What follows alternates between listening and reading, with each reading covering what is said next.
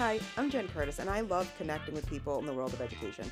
Whether it's about curating learning spaces, strategies for specific writing instruction, or searching for the ever-elusive work-life balance, we're here to get into it. Welcome to Do You Even Pedagogy?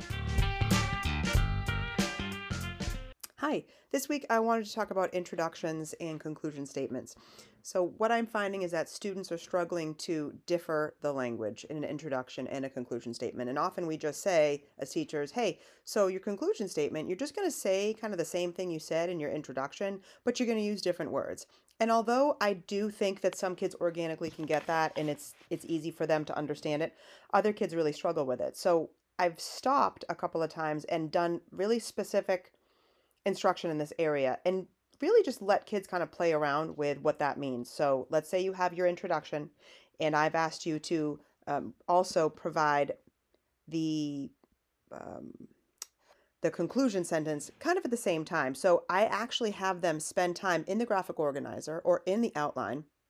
And what we're going to do, guys, is we're going to find 3 different ways to say this right now. So you're in the headspace of writing the thesis statement, and you're able to play with some of that vocabulary right in that moment, right? So for example, let's say we're going to write about critical lenses in The Crucible by Arthur Miller, sorry. And so let's say, okay, in your introduction paragraph, you're mentioning all of your 3 factors. And let's say you're going to talk about your 3 critical lenses of feminism, history, and social. So you're going to say all of it in your intro.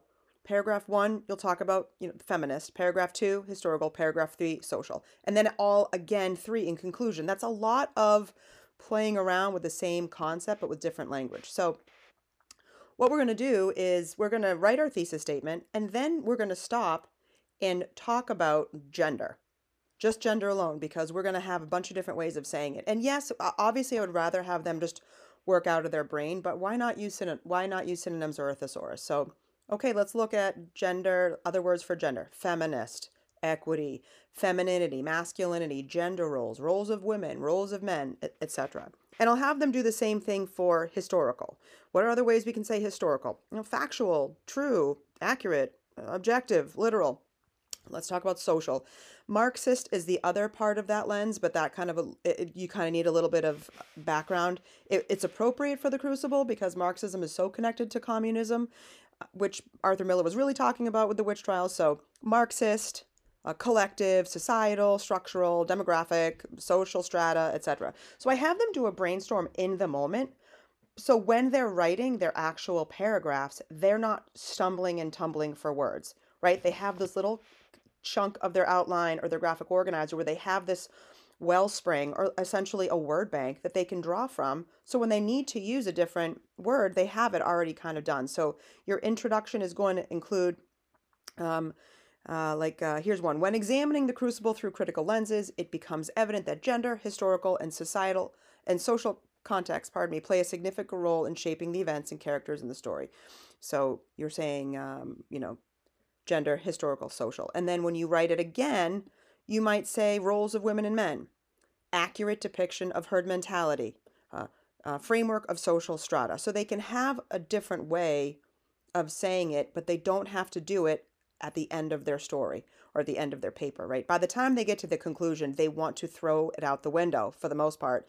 So if you have them kind of build almost like a working word bank so that they can draw from it, right when they're writing, it's going to keep the process and the flow really smooth. The other thing I have them do is play around with the actual structure of the sentence. So let's say you have your subject and then you have a predicate. You can just kind of twist it and have the action come before the subject, right? So when examining the Crucible through critical lenses, and then when I rewrite it, shifting perspectives to consider roles of women, right? So you're using the predicate or action part at the beginning of the second sentence. Just one way for kids to play around with it when you say, hey, change the words around. So not only change the words around, change the structure of the sentence around. Go from subject predicate to predicate subject. And that's very simplistic, but kids do know how to do that if you give them some direct modeling. I like to start with a simple subject and predicate sentence, and then I might just say, hey, listen, let's take the predicate and move it to the front of the sentence. See how that feels, and then adjust it as you see fit. Maybe you're changing some of the the tenses of the word. Maybe you're then adding some sort of expander, or you're adding a level of detail or a additional domain specific or more complex vocabulary word just to increase the sophistication of the writing. Once they can do that and do it well, then they have the confidence, they know that they have the ability to do that in their own writing because they've had this specific experience of writing different versions of the same general concept. So introductions and conclusions are not such a massive hurdle for them to cross over. In the show notes, I will put down the specific examples that we talked about earlier, and I would love to hear from other teachers. How do you tackle introductions and conclusions? Would love to hear it. Have a great week.